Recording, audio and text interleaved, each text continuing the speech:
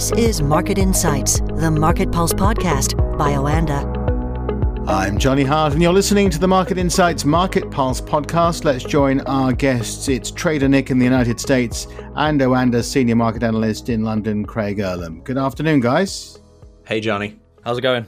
Very well. Let's start with the latest PPI numbers from the United States, these wholesale figures. And prices unexpectedly fell in December, which is a positive sign with the lowering of interest rates going forward. It is. And I guess when you take this in kind of a holistic look to what we saw with CPI yesterday, this is kind of a little bit of a rebalancing to what was admittedly a hotter than expected number yesterday. This number coming in cooler than expected throws in a little bit of balance to the picture. Of course, these are two different measurements, but it's still under the same umbrella of inflation. And generally speaking, we have been on the same topic for a while. We want to continue to see that inflationary number come down. Yesterday's number, as we look back at it and see that it was hotter than expected, caused markets to be a little bit concerned, right? There is this threshold that we've been talking about, or question of a threshold around that 3% mark where, we saw things bounce back up from that area. Are we going to struggle to get underneath that 3% mark, which could offer some struggle? This, of course, helps a little bit with that picture. And we do actually see yields falling pretty substantially today. That's probably the biggest market shift that I can see. You get the 2-year yield down 2%, currently trading at 4.15, so or close to it. That's a pretty meaningful break through the lows on the yields side of things in reaction to this. And again, I think what you have to do with inflation is look at it from an overall sort of macro trend rather than a single number. Yesterday, if you only looked at the single number from CPI, you might draw the conclusion, inflation's ticking back up and this is a concern. And while that is worth considering, pull back the view a little bit higher up, if you will, and you can still see that inflation is coming down meaningfully, and there are still significant expectations for rate cuts this year. So I don't think that the narrative or the outlook has drastically changed, especially with core PPI and PPI coming in better than expected, cooler than expected. It helps to add to that situation. We also had a little bit of UK GDP numbers that came out. Craig, what were your thoughts on that? I know it was a little bit of a beat, right?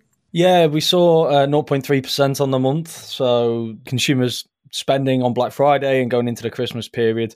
And it's quite important in that we saw minus 0.3 the month before. We also saw downward revisions to a couple of the previous months as well. So the overall narrative is still that we've got flat growth, but at the same time, it's quite important. The narrative going into an election year is that we could avoid a recession. And I think that's really important, especially obviously for Rishi Sunak. The last thing they want to be talking about for 6 months before an election is whether the country is in recession or not, or have that thrown at them. We know how important the economy is in people's voting intentions, and the Conservative Party is still 20 points behind the polls, so there's still a lot of ground to make up. And not having recession printed across all the papers is going to be very important in trying to narrow that deficit. There's no guarantee that we're not at this point.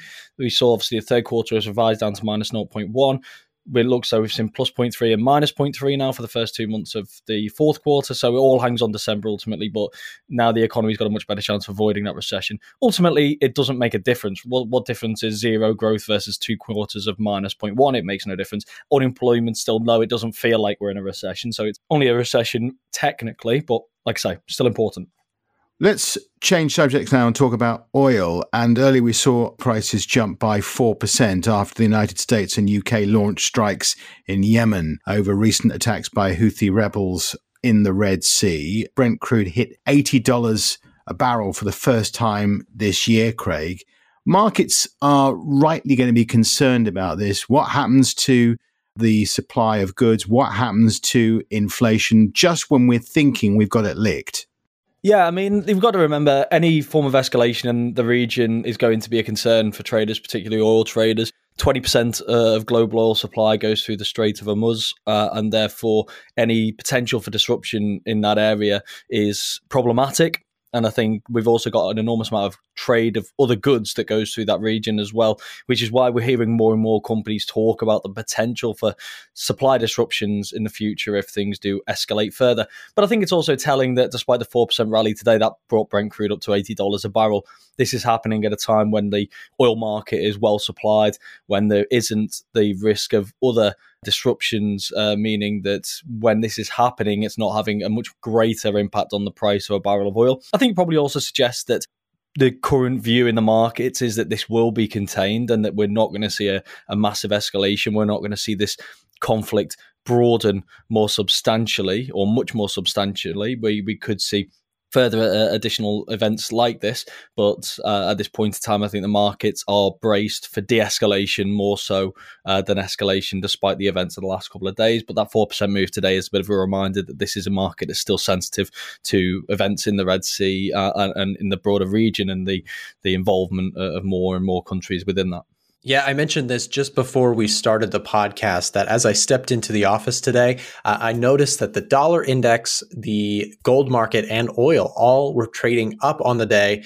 And before I even had seen any or heard any of the news that has gone on overnight in the Middle East, I already knew kind of that there was something up. Usually you see the gold market move higher on a weaker dollar, but we didn't quite see that. So, of course, things have adjusted since then, but gold is trading at $2,055 an ounce. It seems to have found support around the 2020 mark.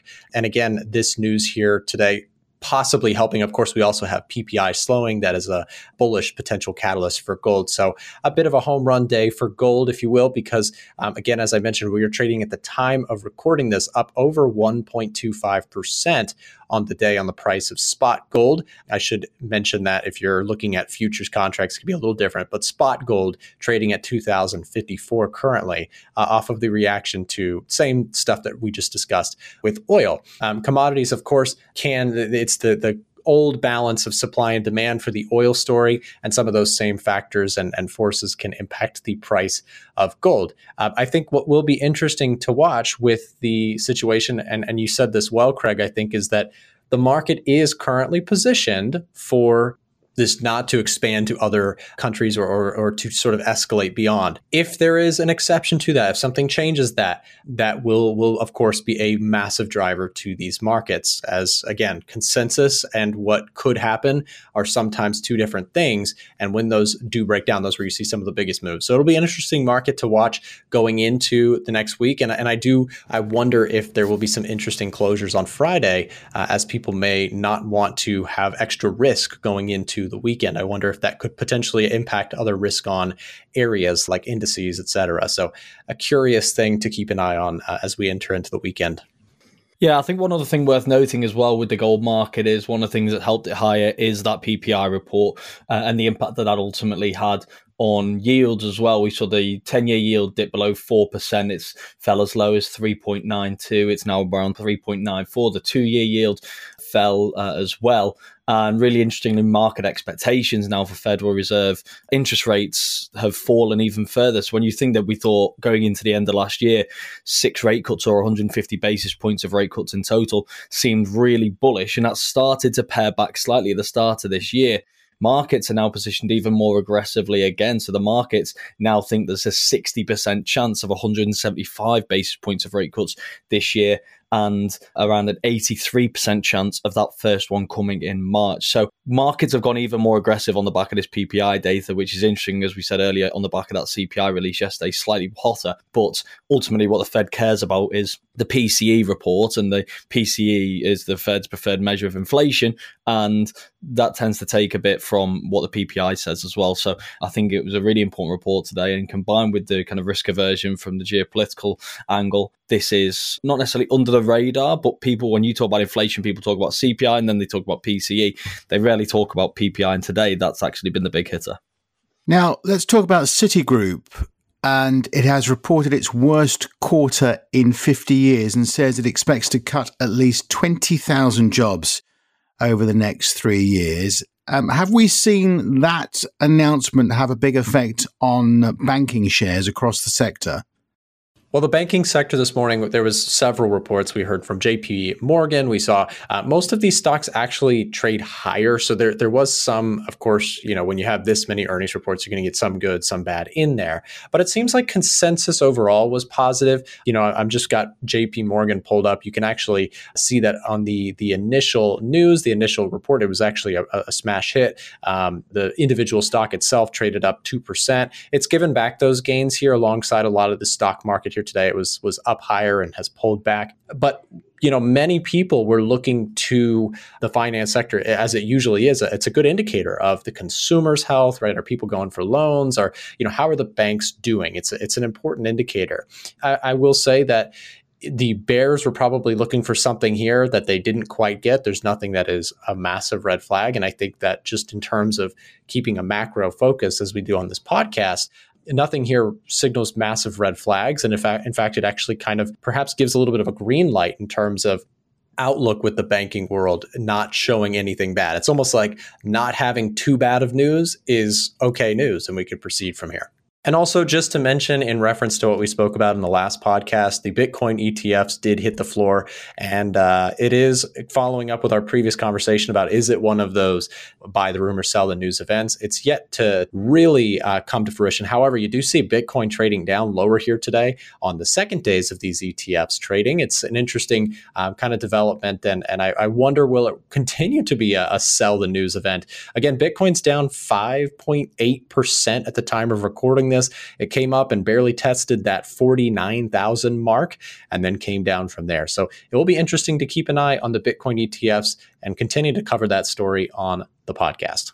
Yeah, and if I remember rightly, it feels like a very long time ago now, but when the Bitcoin futures was announced, it didn't immediately become a sell event. It was, if I remember rightly, we did have 2 or 3 days maybe where the Bitcoin price actually did okay, and it was after that we kind of saw the selling. So it will be interesting to see whether this time next week, for example, where the price of Bitcoin is, because it didn't go higher. That's the thing, right? When the announcement came, it didn't spring higher. And it's not like the announcement was a given. I think many people expected the SEC would approve it at some point, and it may have come this week, but they'd have approved it eventually. But the fact that it was so incredibly priced in to the point that the price barely edged higher, I think is quite significant. So like you say, it's going to be interesting to see what happens to the price action over the next week or so, and whether we do get that eventual kind of sell the news pricing.